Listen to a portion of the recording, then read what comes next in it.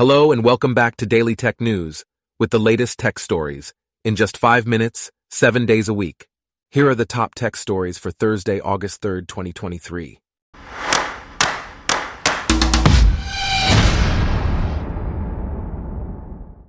Today's episode is brought to you by Blogcast, your personalized audio feed, available on iPhone and Android.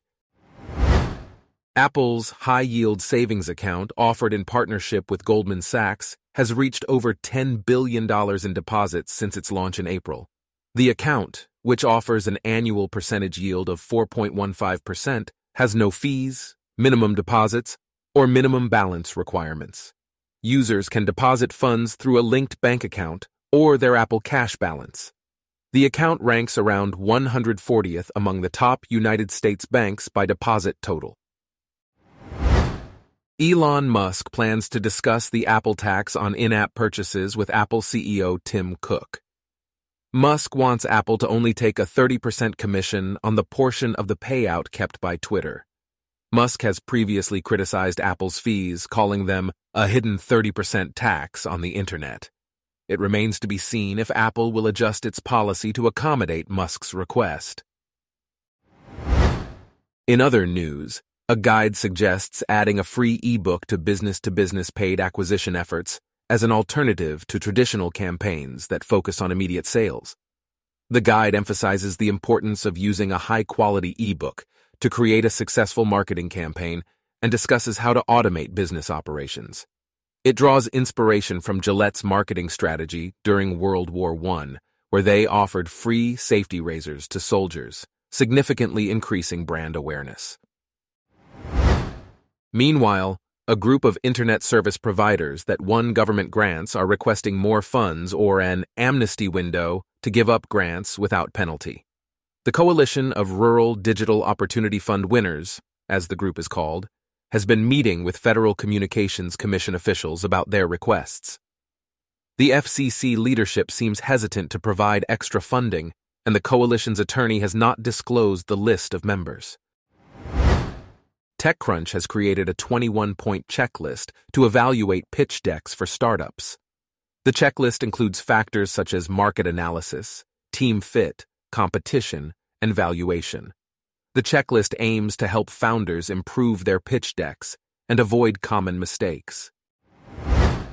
Cohart, a social marketplace for art, has raised over $4 million in funding and is now a mobile-first platform for modern art.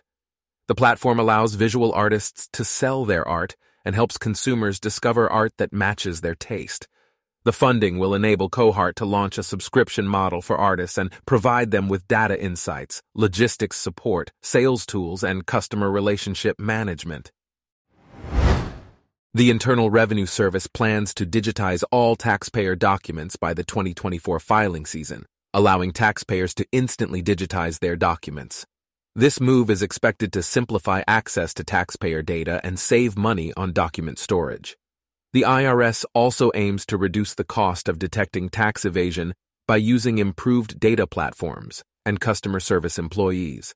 However, budget cuts could impact the IRS's ability to collect taxes from millionaires. Kenya has suspended WorldCoin enrollment in the country due to concerns over security, financial services, and data protection. The suspension also applies to any other entities engaging with the people of Kenya. WorldCoin, co-founded by OpenAI CEO Sam Altman, has raised over $500 million to create a proof-of-personhood network. Meta has open-sourced AudioCraft, a suite of generative artificial intelligence tools for creating music and audio from text prompts. Content creators can input text descriptions to generate complex audio landscapes, compose melodies, or simulate virtual orchestras. The release of AudioCraft under the Massachusetts Institute of Technology license will contribute to the broader community by providing accessible tools for audio and musical experimentation. In a separate development, June's major game releases, including Diablo, Final Fantasy, and Street Fighter, have topped the bestseller list.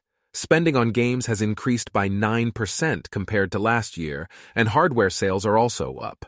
The article highlights the importance of keeping fans informed and discusses the game industry's beat brief.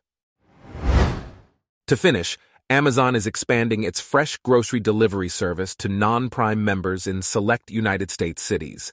Non-Prime members in these cities will have to pay a fee based on the order amount. Amazon plans to launch the offering nationwide by the end of the year and eventually include products from Whole Foods and other grocery stores. Additionally, Amazon is introducing revamped fresh stores in Chicago with an expanded product selection and in-store Krispy Kreme stores. Our top tech stories for today are brought to you by Blogcast, your personalized audio feed. Download the free Blogcast app on your iPhone or Android today. If you enjoyed this, please consider listening to our other podcasts: Daily Business News, Daily Science News, Daily Lifestyle News, and Daily World News. Thanks for listening. Blogcast.